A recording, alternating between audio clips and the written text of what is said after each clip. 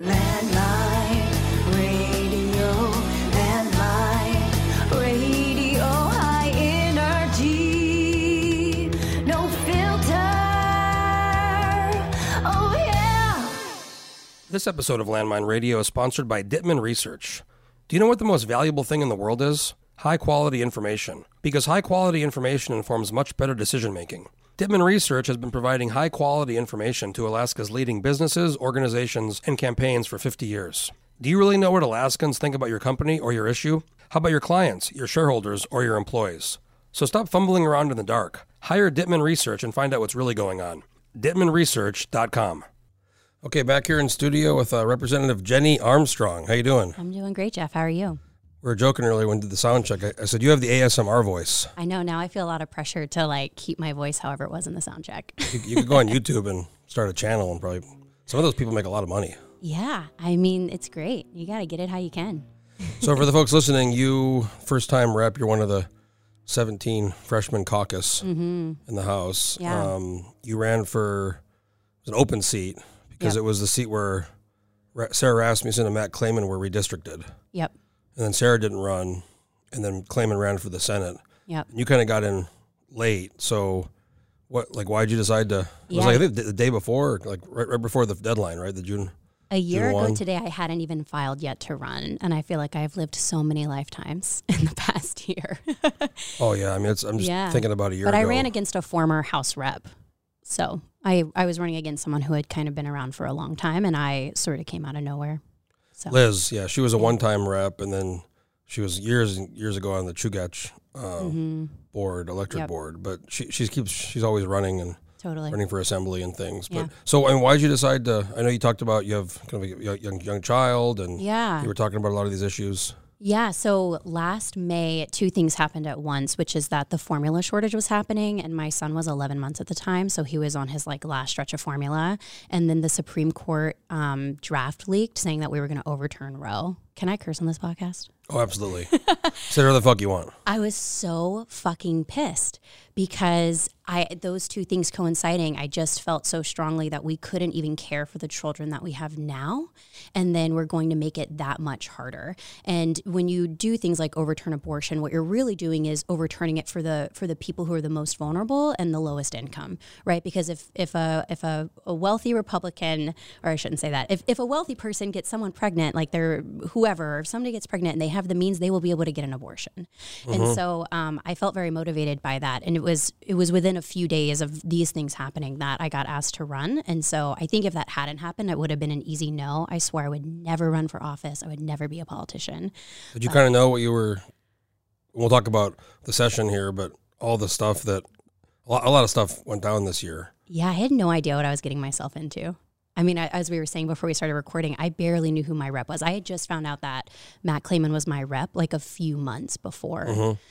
So I'd always followed politics closely, read the ADN every day, on AK Twitter, but I just I had no idea what was laying. Well, and I was telling you, I've run for office before, and you start to realize when you really talk to people and knock on doors, the vast majority of people are, working, have a job, have a family.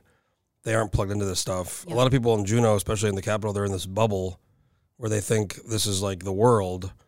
But most people don't know who their rep is or who their senator is. They don't know.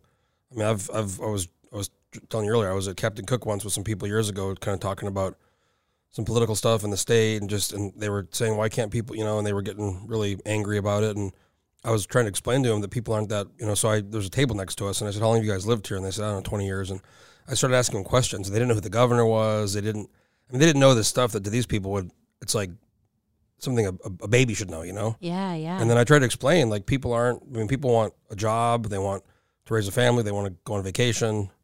They don't want to have to worry about what's happening in Juneau. Yeah, I think that's kind of the power of having so many freshmen too, because a lot of us were just those folks. I mean, I think all of the freshmen were in some way politically engaged, including myself, but you really, when you're not in that bubble and you're totally new, you know that your neighbors don't really know what's going on. And so for me, I always kept that so top of mind, and it made it easier on the bad days or when it seems like something crazy is happening. I'm like, literally 20 people are paying attention to this. I mean, even, you know, when the budget happened and you guys had there was a $175 million increase, which everybody, I think it was 39-1. Yeah. And then the House majority later changed the fund source to the Constitutional Budget Reserve, which requires more votes to get. Yeah. Because they wanted to get that vote for basically to take the savings to balance the budget. And then it got kind of crazy, and you guys all kind of left the building, and I wrote about it, and it was kind of a crazy. But even then, it's like, you're right. I mean, it's crazy in Juneau, and to the people who watch the stuff, it's kind of crazy. But to the average person, they don't even know what happened. Yeah, totally. I think that's important. Like, I kept that really top of mind in terms of press and social media and newsletter and how I communicated. I just assumed every time I was doing anything that I was starting from the beginning in terms of awareness of the issue. Yeah, that's smart. I mean, that's what I try to do with my stuff. I try to, inform people, but understand that it's like, if somebody was trying to explain nuclear physics to me, they need to keep it like real high level. I have a rocket science for babies book that I can let you borrow. Yeah, no, I'll read it. So you ran and then you won. Yep. And then there was this organizational thing going on. Yeah. And were you kind of aware of? I mean, I guess you must know that you have to have a majority, but yeah, there were so many new people on Republicans and Democrats, independents that the last 4 years we saw where the House took a month, each time to organize. Yeah. Yeah. I mean, all 40 people in the House are aware and involved in the organizing process at some point, starting from the day after, the election happens. And so a lot of that is, caucus secrets of how things unfold. But yeah, I mean, it was crazy, and I really didn't know, and I'm speaking from me, other people may have seen the 4D chest and knew how things were going to play out, but I really didn't know how it was going to play out until it basically did. I watched this stuff very closely, and there was 19 Democrats, independents in this kind of caucus, bipartisan deal. Yeah. And there was 21 Republican, but like Louise Stutes she's in your minority right now, actually, and David Eastman's always kind of unpredictable, and then you had the Bush people. So you're right. I mean, nobody knew. Yeah. Actually, I wrote about how it came together the night before. There was a meeting with Edgman, Pocketok, and Foster. Yeah. And they went over with the Republicans, and Pocketok kind of was going to do it, and they cut the deal. But they didn't. I think most people, even in the minority, and some of the majority members didn't even know the full extent of it until that day when and it was the first day after session started, so it wasn't like a month like in the past. Yeah, no, it happened really fast. Now, there was a deal where I got a tip, if it was in like November or something, there was this training or kind of... our orientation. And then a bunch of people went to the Matsu Brewing Company. And now, tell me about this. Was this like an exercise? Because I know there was an exercise of the freshmen saying, well, why don't we just put something together, bipartisan? Yeah. So I was at the orientation, but I did not go out for drinks after.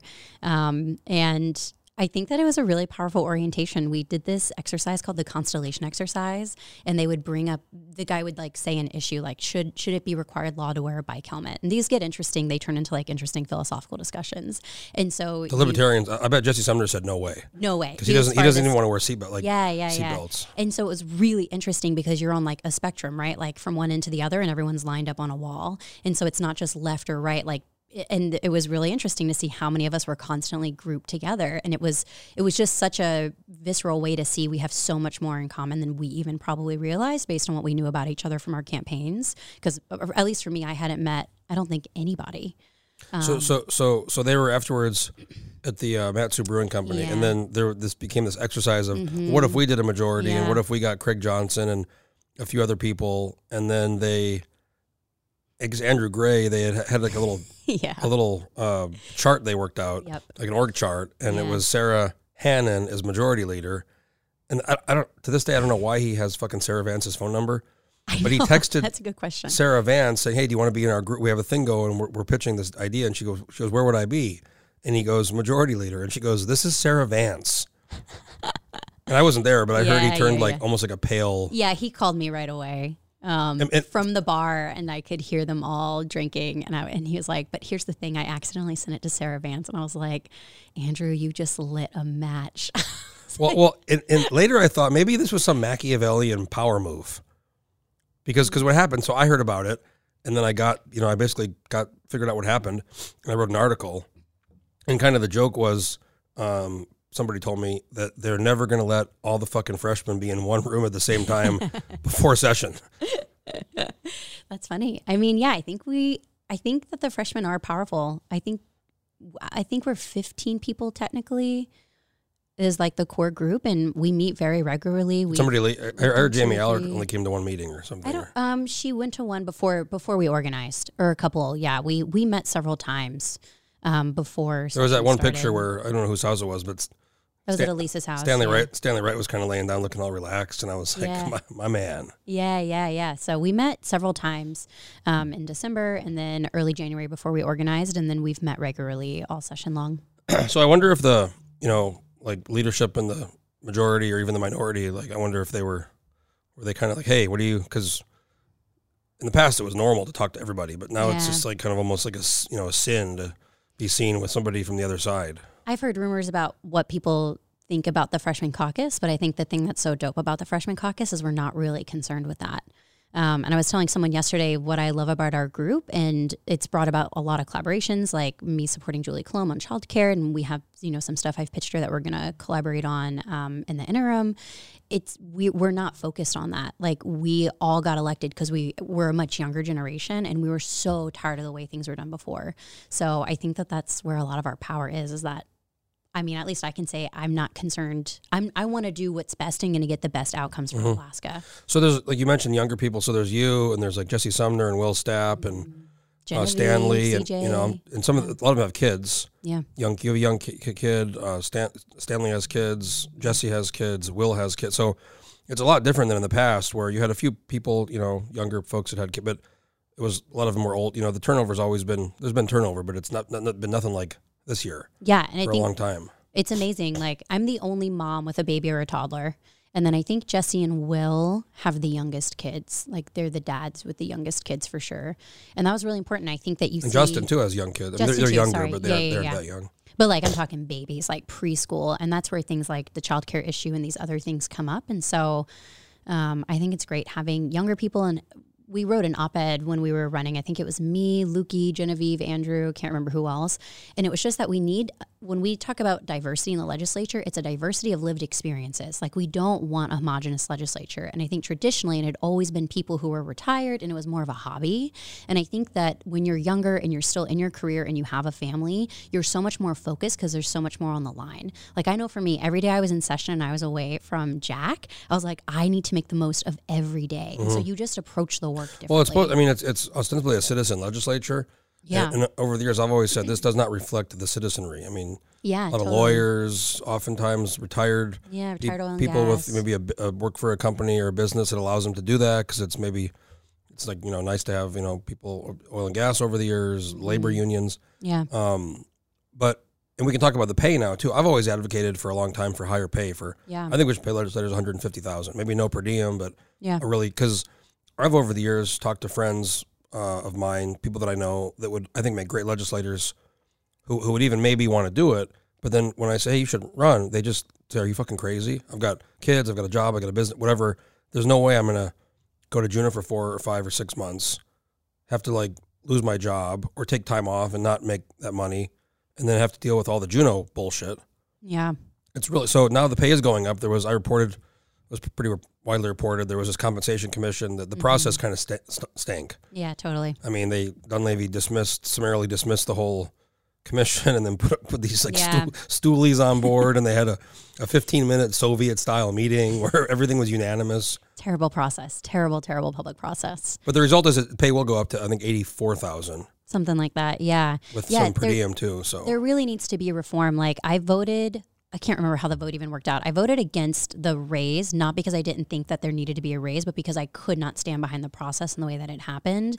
And there's a lot of people who talk about and attack per diem, and I get that. But there's a lot of folks there on a spectrum. And my dream is that a single parent would be able to run for office and not have to balance a bunch of other jobs or anything like that, because it's so hard. The only people who can run are those who are privileged. And to your point, that is not reflective. Well, if it was, in fact, a 90-day session, and that was how it was, I think more people would probably run. I But filed the 90-day session bill this year. But it's not. It's not 90. It's supposed to be 90. I think the last time it was 90. Well, during COVID, it was like less than 70 days. Well, look at the special sessions and stuff too. It makes it so unpredictable. Mm-hmm. So, I'm an entrepreneur. I basically took another maternity leave. I didn't take salary from my company, but we were able to work it out financially. Closer to the mic there. Oh yeah, sorry. And it's something that is tough for everybody in some way. But I think that it should be more on a spectrum. Like, you get what you need. So you have someone like Justin Ruffordge's family. He has kids, dogs. He's running a whole house. And then you have, some older legislators who are bunking up in their roommates and they're paying, dirt cheap rent. Mm-hmm. And so there's really a spectrum. And so if you just cut per diem, you're cutting the ability for families to be able to move and make this workable. And so I think it needs to be on a spectrum. Like, you should just get reimbursed for whatever it costs to live reasonably in Juneau. Yeah, it's. I mean, this has been a top topic over the years, and as bad as the process was, and it was a bad process. At least it did. It did happen. Yeah. Right or wrong. Because the pay has been $50,000 since. I mean, it used to be like $24,000, and then you have to like turn in kind of receipts or time cards if you worked in the interim, and it was a big pain in the ass. Like, could you imagine having to turn it? Like, it's like I've had jobs in the past where you have to do like, time cards, and I wasn't billable, but I was doing sales, so I had to like explain kind of what I'd always do at the last minute, like before paper. Like, oh fuck, and I gotta like spend like half a day. Where was I at 2 weeks ago on Monday at 4 to sit? Okay. Yeah, and it's not feasible with the way that we work. Like, I'll have constituents text me and call me out of the blue, social media. Like, you can't track all of those things minute by minute. You're basically always on. I mean, also you got to think about there's 60 people who are in charge of billions of dollars. Yeah. And I've always kind of joked, like, if you picked 60 people at random, it's kind of a joke, but you might get a better group of, because some of the stuff that happens, my impression, I've been there 5 years now, it is like a high school. Mm-hmm. You have cliques. You have kind of the cool kids, kind of the nerdy kids. You have the jocks. There's school bells that ring. Yes, the bells ring. And it's just kind of a cliquey, and you have these little groups, and then somebody says something, and they get mad, and it's like a rumor, and then it's kind of like a high school. Yeah, yeah. I gave Valentine's to all 60, there are 59 legislators. Oh, I remember that. Yeah, and it had like a note like, this place feels like middle school. And I like gave middle school style Valentine's to everybody. I remember that. That was like some chatter. Oh, fun. Did that. Yeah, people were excited. So what was so you get down there. Yeah. And did you have a place picked out, or did you like in advance find a place to stay? Or? Yeah. I live with my landlord, and it worked out really great for me downtown. Yeah, so I stay. Well, I'm not staying there anymore. I'm actually writing a story as you walked in. I'm finishing my story on the Driftwood and how the new management has just destroyed. Have you heard some of the stories? I've heard. It's insane. How they've treated all legislators, staff, me, people who have been staying there 5, 10, 15 years. Tom Wright got kicked out. Oh my God. And people it just was always a great place, and this new company bought it, Clinkett Haida, this tribe, and they've totally screwed up a lot of people. So I'm not going to be staying there. I got to find a new place to stay. Oh, that's tough. What I really want to do is I need to, rob a bank or something, because I want to buy a place in Juneau, but they're so expensive. Yeah, gosh. Oh, my gosh. Housing is so expensive right now in general. It's just impossible. I was looking online because just seeing what's available, and there's very few houses for sale in Anchorage. And the ones that are for sale, they go on the market, and they're gone in like a day. Yeah, 2 houses in my neighborhood went up for sale and then immediately had the sale pending thing put on it. I was like, wow. It's a good time to sell. You think with the rates it would cool off a little bit, but it hasn't. Yeah. And I mean, I think you're aware, I'm sure you're aware that we've lost people for 10 years and people aren't moving here. We're not building anything. Mm-hmm. We're fighting over the dividend mostly. Yep, it's exhausting. And we used to, back in the 70s, there was a Parks Highway, there was the pipeline, there was these things we did. Yeah. Now I think we could attract so many people here, tech people, finance people from the West Coast who want to be close to this place, beautiful, the outdoors. There's camping and there's hiking and there's kayaking and there's skiing, but it's just hard to move here. Yeah, I don't think it has to be that way. And I think that one of my big goals, I was a remote worker and a nomad for a long time. And so I was just very familiar with location independent. Location independent, as the cool kids say now. And one of my first things, I was like, how do we do that here?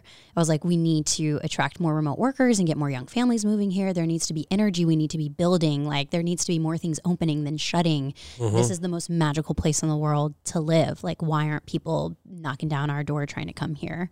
And I think we know how to do that. And I think that's the part that's infuriating. Even when you're in the legislature, you're like, if you just gave me a magic wand, I could just do a handful of things that I think would make a huge difference in investing money in different ways. So, I mean, I think it's not rocket science, but No. it's just a matter of getting people to agree. And there's so many little petty things that we fight over yeah. that distracts from other things, the bigger things happening. Yeah. I mean, we were talking about the childcare thing. It was originally $15 million, and then it got cut to $7.5 million. This is the amendment for the... Yeah, for the additional childcare funding. And the reason that they did that is because it felt like too much of a win for the minority. So that's, to me, what drives me insane, because that's a loss for all of Alaska. We're talking about trying to increase wages for childcare workers who have one of the most important jobs and are paid like $13 an hour. We have such a shortage because they can go work at Target, Starbucks, get benefits. And so that is infuriating to me. Like that's a sidebar, but the pettiness drives me crazy. And you're even so right. For teachers, you know, I've always said...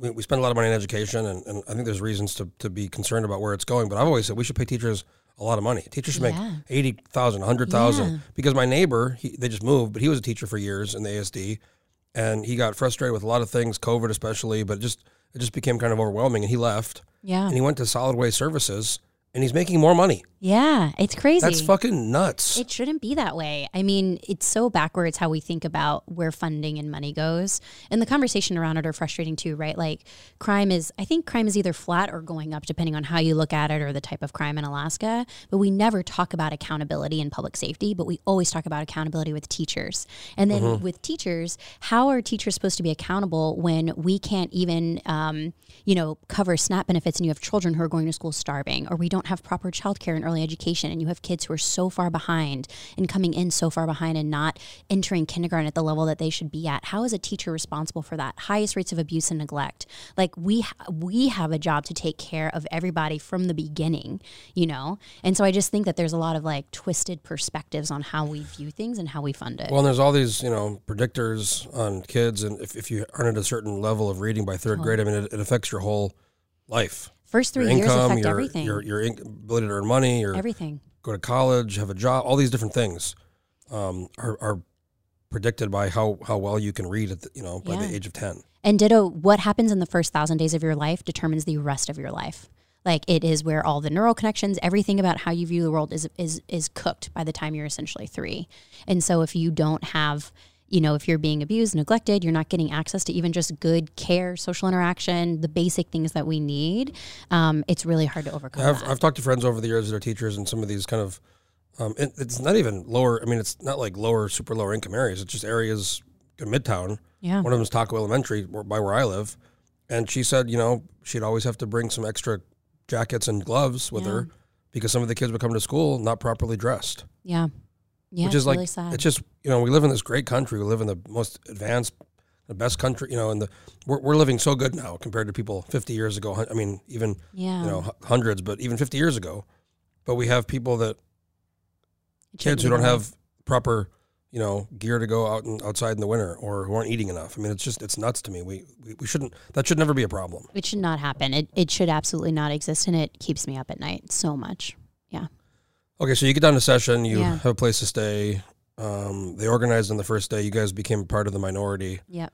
And then it just kind of got into the routine of, hearings. And I think you were on Labor and Were you on Labor and Commerce? And State Affairs, Resources, and Tribal Affairs. State Affairs, yeah. Okay. Resources was so fun. Yeah, and then I also had a lot of legislation I was working on and still working on now. Tom McKay had a couple gaffes during... A couple, yeah. CACFA. Were you there for that? Yes. CACFA. Yeah. So it just became the routine of, meetings and, going home sometimes, talking to constituents. Yeah, did a lot of constituent meetings. And then you filed a bill. We'll talk about this. I guess the Attorney General, there was some decision at some point about kind of LGBT folks and some... Maybe explain what happened with the Attorney General and this bill I think it was HB 99, right? Yeah, so we have the Human Rights Commission, and that's where you refer issues of discrimination to if you face any discrimination. Jamie Allard used to be on that. Did you know that? I did not know that. She had to resign. Wow. She I think it was there was a license plate somebody had that said Fuhrer. Oh, I didn't. You remember that? I do remember that, but I didn't know. She commented it's not a bad word. It just means leader. And we were like, everybody's like, okay. Anyway, she got asked to step down. I remember the license plate thing. I didn't know that she was a commissioner and had to step down.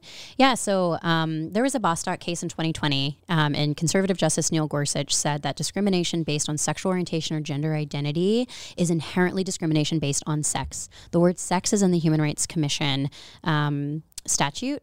And so after this Bostock case, we have 5 issue area or subject areas that the Human Rights Commission covers. And it was the Department of Law or the Human Rights Commission that said, dope, we now cover LGBTQ issues. And for about a year and 9 months, we accepted those cases.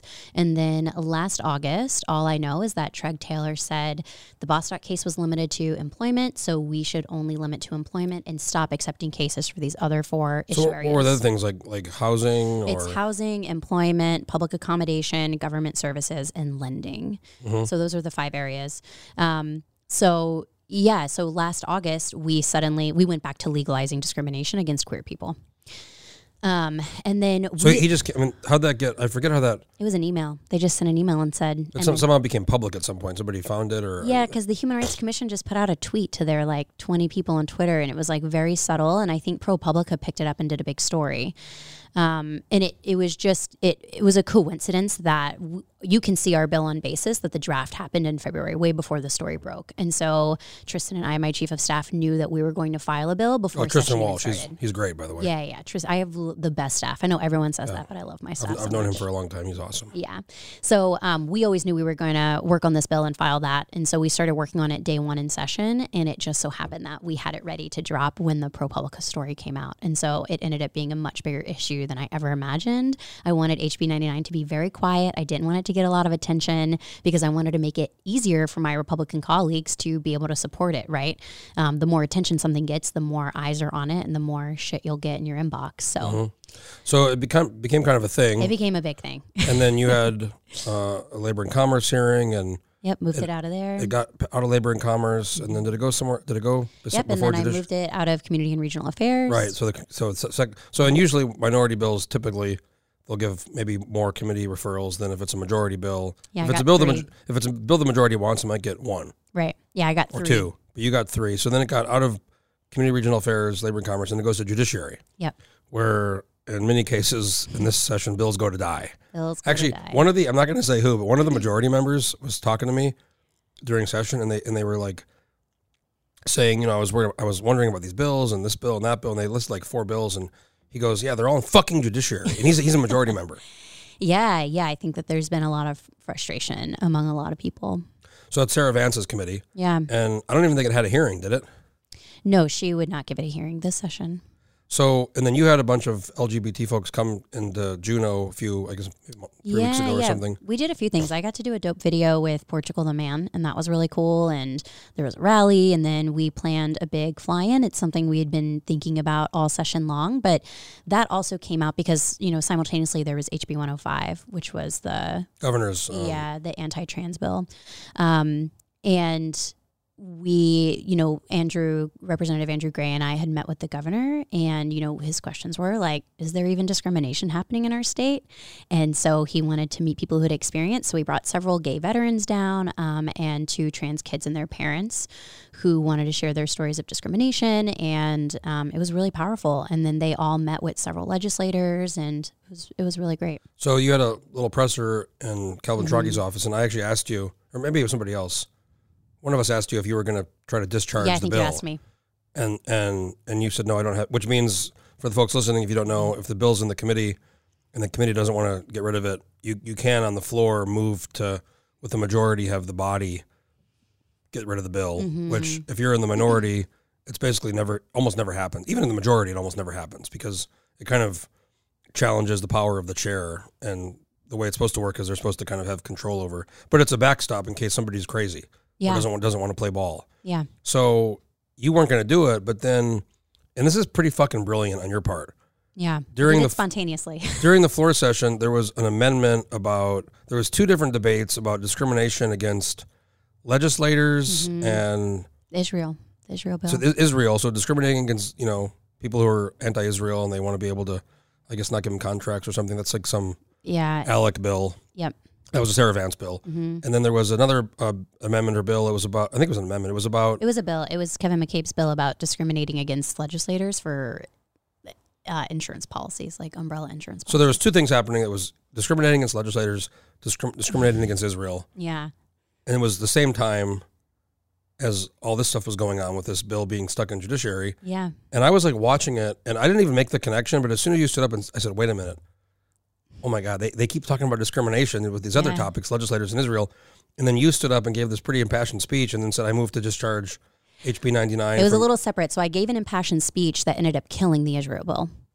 Well, even Proc spoke pretty, I mean, yeah. He was like, this is as ridiculous, this bill. And I will never say who, but the person who flipped their vote, she was allowed to go to the floor with only 21 on her chit sheet. And for people listening, sometimes the rules chair says you need 24 people who are going to vote yes, or 30 people who are going to vote yes before it goes. She was allowed to go at 21. You're not supposed to, like, the majority never is supposed to put bills on the floor that aren't going to pass. Yeah. Because it's embarrassing. Right. And so someone came up to me and said, your speech made a difference, and I couldn't, like, in good conscience vote on this bill. And so that bill died. And then it got 20 votes. It got 2020. So somebody flipped. One person flipped. And then, so what happened is we had that bill and we had the insurance bill, and all these people are giving speeches about how discrimination is terrible and all this kind of stuff. And then when we were done with the bills, there's a part in our calendar called unfinished business. That's when I stood up and gave the speech, and then I gave another speech and then moved to discharge, because I think both of the discrimination bills moved out of judiciary, and my bill is one of the most vetted, tons of press, like, well, they're both, much work had been gone into it. And I'm like, we've already, I'm not trying to bypass a process. I moved through 2 committees.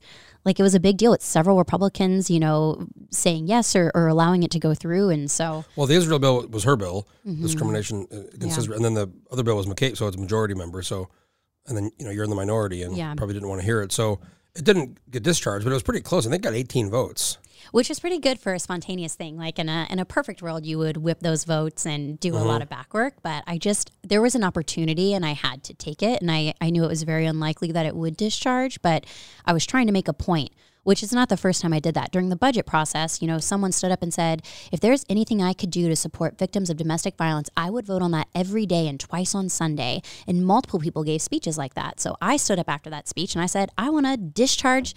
There was an amendment for $300,000, which for people listening is like a drop in the bucket in the budget, to fully fund shelters. And it didn't get passed. And I was so angry. And I was like, everyone is standing here talking about how much they care about sexual assault and domestic violence, but you don't have $300,000 to do our shelters. And that's where it becomes kind of the game.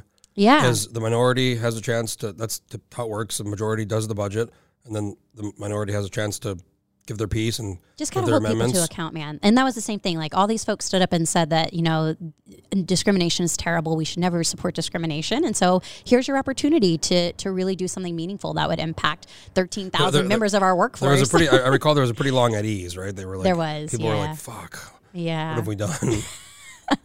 Okay, so then kind of moving forward, there was the budget, early on the House passed the budget. It was not balanced because they didn't get the 30 votes, the 3/4 vote for the CBR. Yeah. And then the Senate kept saying they weren't going to do the turducken thing. But by about early May, it kind of became pretty clear to me that's what was happening, because they didn't send over the capital budget. And you guys are watching this. You don't really have any, you're in the minority, but you're watching it. And the kind of crazy thing is that the majority, on the surface, they wanted a 50-50 dividend. That's what they put into their budget. Yeah. But not all of them wanted that. Yeah. And then some of them wanted some capital projects, and then some of them wanted a spending cap, and there was these negotiations that were happening, and I talked to a lot of people, and it became pretty clear to me that the Senate felt the House leadership couldn't articulate an actual negotiating position. Yeah, well, this isn't a secret. I mean, look how diverse the House majority is. I mean, so diverse on a spectrum there. And you look at something like, even the Senate majority is a little bit looser, and then you have the House minority where, like, our caucuses are so quick. We all are very aligned in so many ways, and especially on the big things. So it didn't surprise me that which they is very had a hard powerful. time. When the majority only has 23, they don't have 27 for 2/3, which is some certain thresholds for votes, and then the 3/4, obviously, they don't have anywhere near that. Yeah, and it made it easy for us because we were a rock. Like, we'd never had, like, it wasn't hard for us to do things the way that we did. Like, we were all very aligned on the strategy from the beginning of how we wanted this to play out. And when they organized, it was weird because, like, McCormick voted against Tilton, and I think Stutes voted for Tilton, and then it was kind of unclear what this is on day one or day two who was in the majority, and then they said, well, McCormick's in the majority, Stutes is not. And Ortiz actually voted for Tilton too, and he was not. Yeah. And then I think there was a period of time where Stutes actually tried to get in, but they said no. So she was kind of on her own for a few weeks, and then she came with you guys, which was so stupid for them because you want more. I mean, 23 is not, it's kind of like, It's close, yeah. Before it was 21 the last couple of years. Especially 23 when, I mean, as you've seen, like they don't really vote as a block and only 10 people out of those 23 voted for the budget. Well, and that's the other thing. They have this kind of, it's like the new caucus of equals. The Senate used to have that, and they don't have to, there's no agreement on how they vote on the budget. So when the final thing did come back after the first day of the special session, they loaded it up. It's kind of weird too. They loaded it up with all these amendments, capital amendments, $35 million. Not that much money, but still all these majority. I know it's not a lot of money at all. I'm very surprised that $35 million was enough. I mean, the difference between the 25, 75, and 50-50 dividend is $880 million. Yeah. And that just kind of went away. Yep. But I knew they weren't going to get enough votes to pass it on their own. I was thinking 16, 17. If you would have told me they were only going to get 10 majority votes to agree with the Senate, but I would have said there's no fucking way. Yeah. It'll pass. But then all 16 minority members voted for it, so it got the number of votes it needed, 21, because there was no savings draw. Yep. But it was just kind of a crazy. And the thing that most surprised me was usually people on these budget bills at the end, everybody wants to say something. But nobody said anything. Not a single except person Eastman spoke. said something about the, of course he did, on the waiting a day because it came back from the bill was amended. But people just, I think, would you say wanted to just get out of there? They were just like, we've had enough. I think everyone was so burnt out. And what is there to say? I mean, if you ask the majority what are they built around? Like, what are they focused on? Really, the main thing is the dividend, and that they didn't get it. Like, that was the one consistent thing you heard. There was a lot of, as you said, like cliques and different pockets of people with different priorities, but there was not like a set of values or goals or anything that all 23 people were behind. Well, it's kind of like for 6 years, the coalition was in charge of the House, and then Republicans tried really hard each time to take it back. Yeah. And they couldn't get it, and they finally got it. And it's like kind of the dog chasing the car. And it became, I think, very challenging, especially with a lot of new people, but also, like you said, not having a really, what are our priorities? Yeah, and so I think that just makes it really hard. I mean, I think that makes it really hard when you're at the negotiating table on the budget, and see how it played out. Speaker Tilton, Rep. Foster, Finance Co-Chair, and Dan Sadler, the Majority Leader, all voted against it, which is kind of... Yeah. So normally there's a rule, they call it a binding caucus, but really it's just saying, hey, on the last vote, at the end of the day, we have to pass the budget. Everybody has their say throughout the entire process. You can do whatever you want. But at the end of it, you have to, and that's what the Senate has this time. And they had, 17 votes. Yeah. But they don't have that, so it's kind of a fucking free-for-all. Yeah, I think next year is going to be really interesting. So do you think there's still going to be this fall special session? I have no idea. I hope so. I do. I want to have it happen, but I also don't want it to be BS. Like, I really want us to go and be focused, and I want it to be like publicly on the record, like why we are going down there, so that we are publicly held to account of what is expected to come out of it. Like, I know what I've heard is at special sessions in the past, it's like you show up, you gavel in, and you come back 3 weeks later. I think that we all need to be locked in a room until we can move the needle on fiscal stuff. See, the reason I think it might not happen is because the things got so contentious at the end. Yeah. And there's so much bad blood that if you put all 40 people in the room together, there's no telling what could happen. Yeah. I mean, there's some really, Sumner was at the end kind of, and Stapp, they were, negotiating with the Senate leadership, and you saw the list of amendments. I mean, there's an airport that Sumner wanted in Wasilla. There was some stuff in cemetery, and there was a lot of the Matsu Valley got 17 million. It's also interesting. I don't know if you listen to the conservative, like Mike Picaro, Talk Radio, or that other guy, Dukes. Kronk and McCabe have been like their guys for a long time, but they voted to concur. And the one thing I'll say about Democrats and progressives is sometimes they do go after their own. If somebody like Al Franken, maybe as an example, but for the most part, they don't do that. Republicans will just on a fucking dime go after their own if they do one thing they don't like. And now they're calling McCabe, what's the name they're calling him? There's like a name I'll think of it in a second. Is he getting shit for the budget? Wow. And it's like crazy. I'm so unplugged. I put up a tweet and I was like, I'm out, y'all. Like, I'll check in later. I'm reading the news every day, and but I haven't been following that closely. So Wow, that's why I think that's maybe crazy.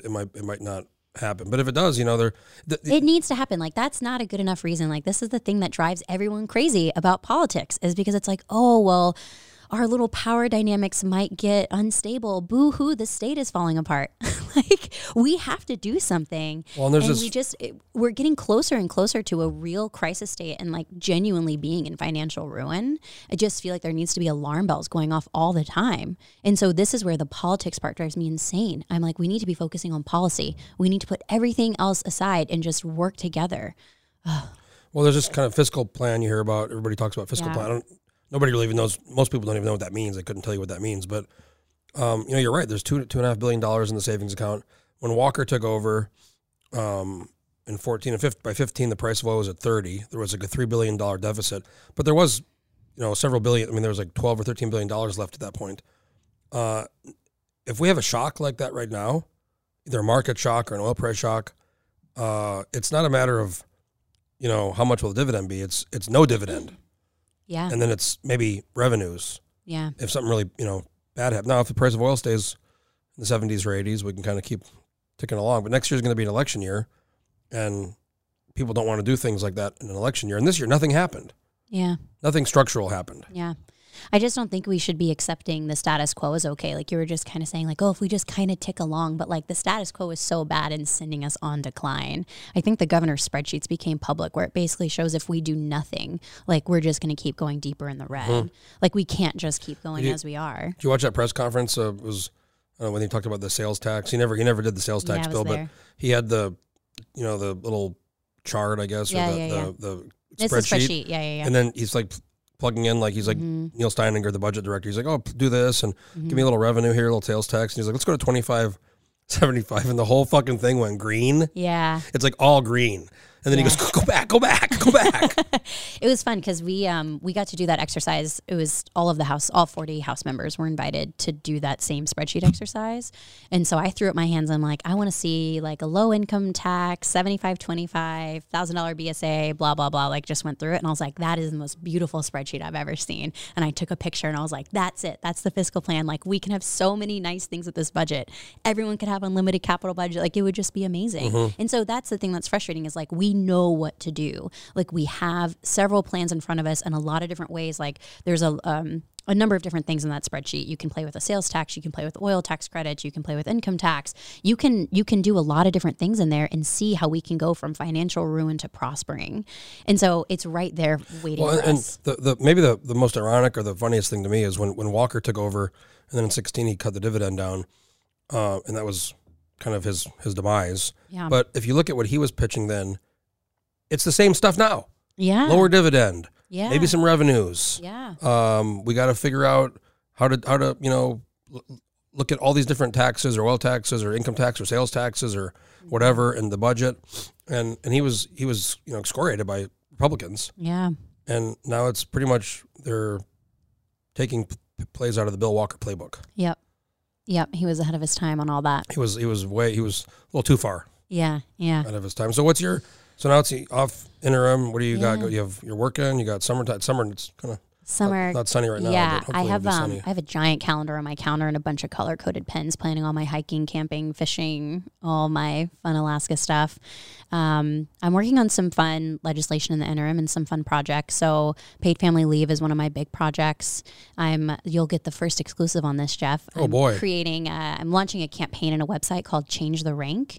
And I'm going to be introducing like a suite of legislation or endorsing legislation that's meant to look at we rank last in everything, or we rank first in all the Change things the you want to be. rank or the rink? Change the rank. R-A-N-K. Oh, I think it said rink, like an ice skating rink. No, that'd be Rank. cute though. Yeah, change the rank. Okay. So and I may change the name, but change the rank AK. And the goal is here are all of these bills and ways we can move the needle so we're not last place. So the freshman caucus introduced a bill for a FAFSA thing because we are 51st for FAFSA completion. And so we came up with a solution. The student loans. Yeah, we did. It's just a raffle where kids will get entered into a raffle to win a significant amount of money. I think we ended up doing $5,000-$10,000 awards because we're we have to do something to incentivize that. And so I think there's a lot of small one-off things you can do, and then there's really big strategic things. Paid family leave is a giant bill, but I'm just going to be like creating a website that shows really clearly like Alaska is last in all these areas. And then here's how you actually fix it. And then here's the policy solution. And then we're dropping those bills or endorsing other people who have them.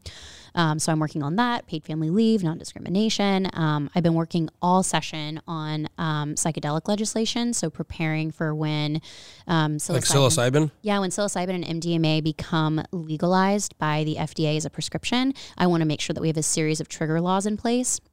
So we're going to establish a task force, hopefully, and set up trigger laws around insurance and licensing so that we can kind of be a leader at the forefront of that. There was a 60 Minutes, it was years ago, but it was on this kind of microdosing, and some of these people who were, bad alcoholics or drug addicts or some problem, and they would go in this room and they would, put the eye covers on, and they would lay, and this doctor would, and it was pretty wild. I mean, I think it was Anderson Cooper, and a lot of these people got better. It's completely life-changing. As of right now, it's basically the only thing we know that can treat like treatment-resistant depression, PTSD, and it's just really important to me. I had really, really severe PTSD, struggled with depression, anxiety, all this my whole life, and so these are just issues that I care a lot about.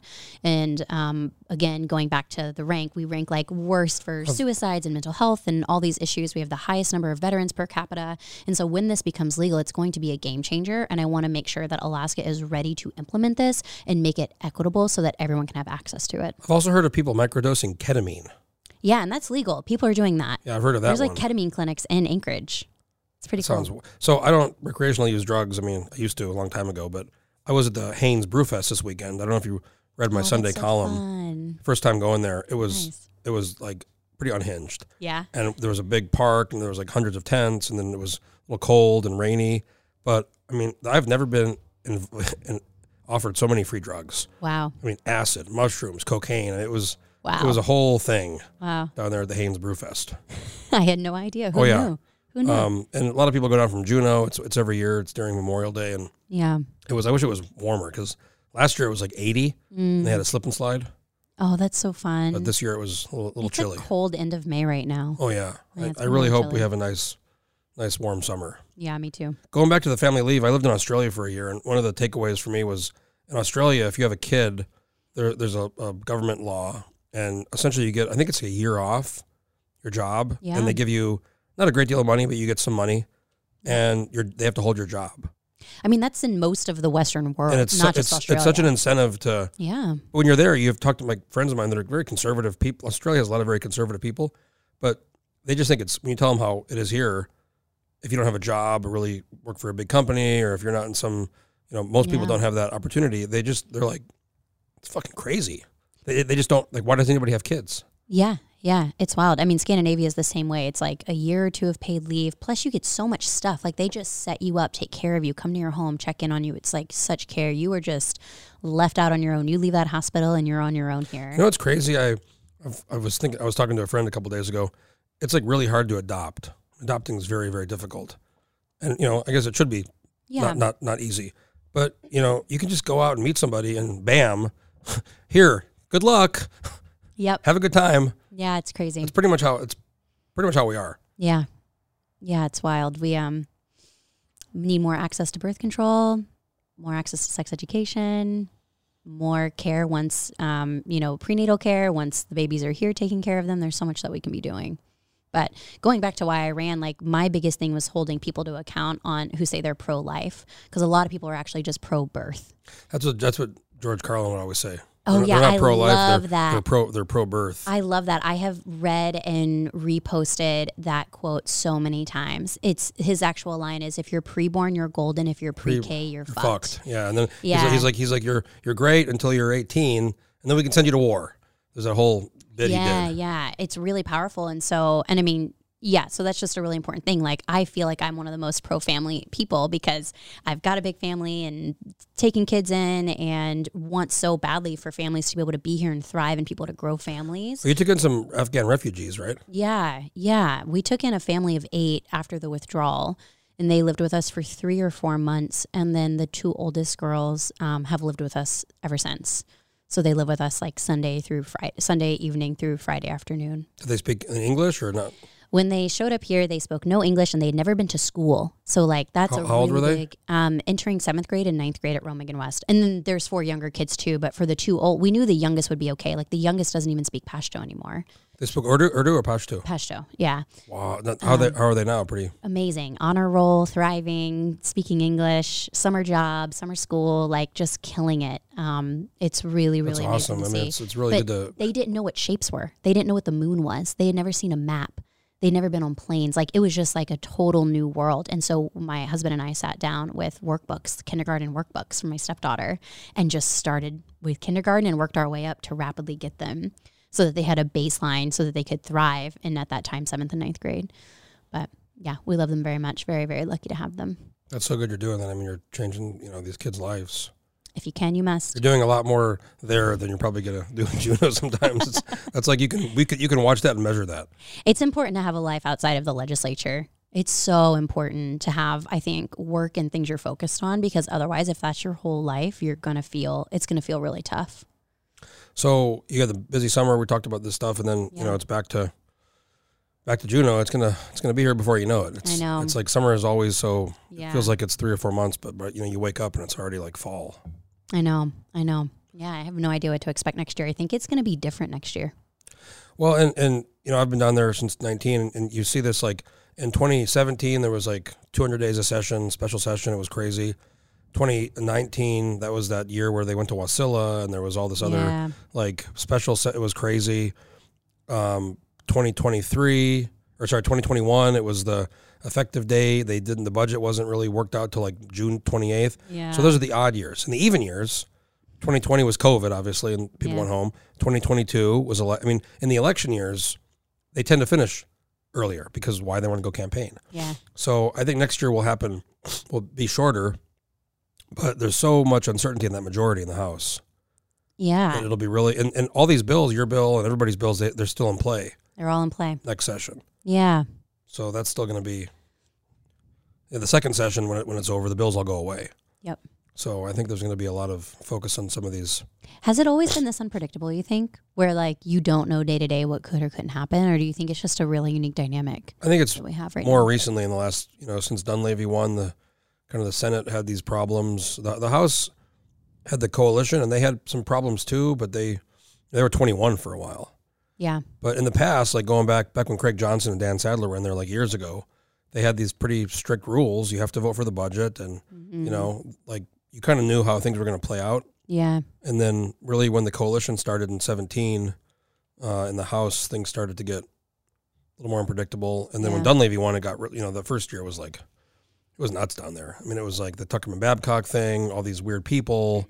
There was this Wasilla special session where they had like the protest, they had like a little mini insurrection deal. And I mean, like it was just insane. The cutting the budget $1.5 billion. I mean, taking away the North Slopes. I mean, just all these things happened. Yeah. And it just really set off. And that recall deal happened, and then COVID happened. And I mean, it's like you could write. I mean, I've thought about writing a book. Things have been wild just in general, like in the world, I feel, since 2016. Everything is different. Like the playbook's been thrown out. Everything feels unpredictable. I always just say, I'm like, anything is possible. And that's not me like evading answering a question. I genuinely think anything could happen next year in the legislature. Like nothing would surprise me. Oh yeah, no, I agree. There's just so many ways it could go. Yeah. I mean, the most likely outcome, it'll just finish maybe a little crazy. But I mean, the last time there was any kind of coup or like reorganization was like in the early 80s. Yeah. And I think everybody's aware, even the people who might want to do it, or do something crazy like that, they're aware of the message that sends to the public.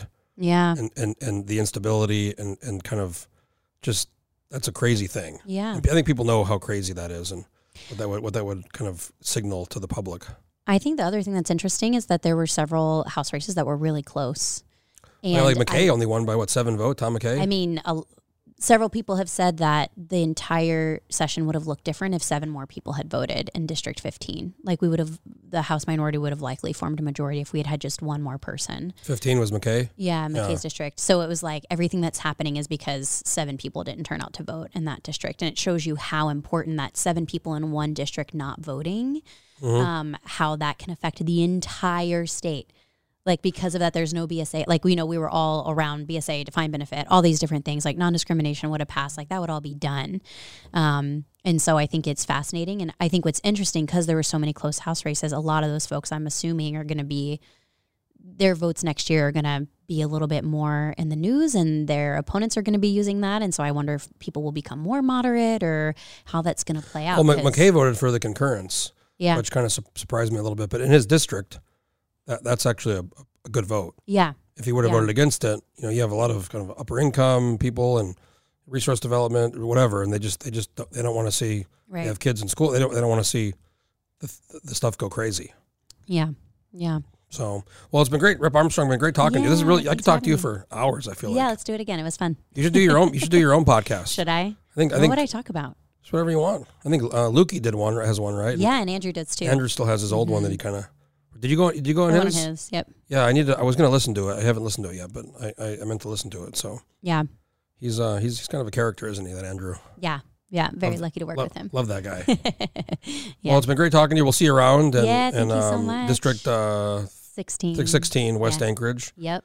And if folks want to get a hold of you, just go to the website and I'm everywhere. Yeah, it's very easy to find me. You're very active on Twitter.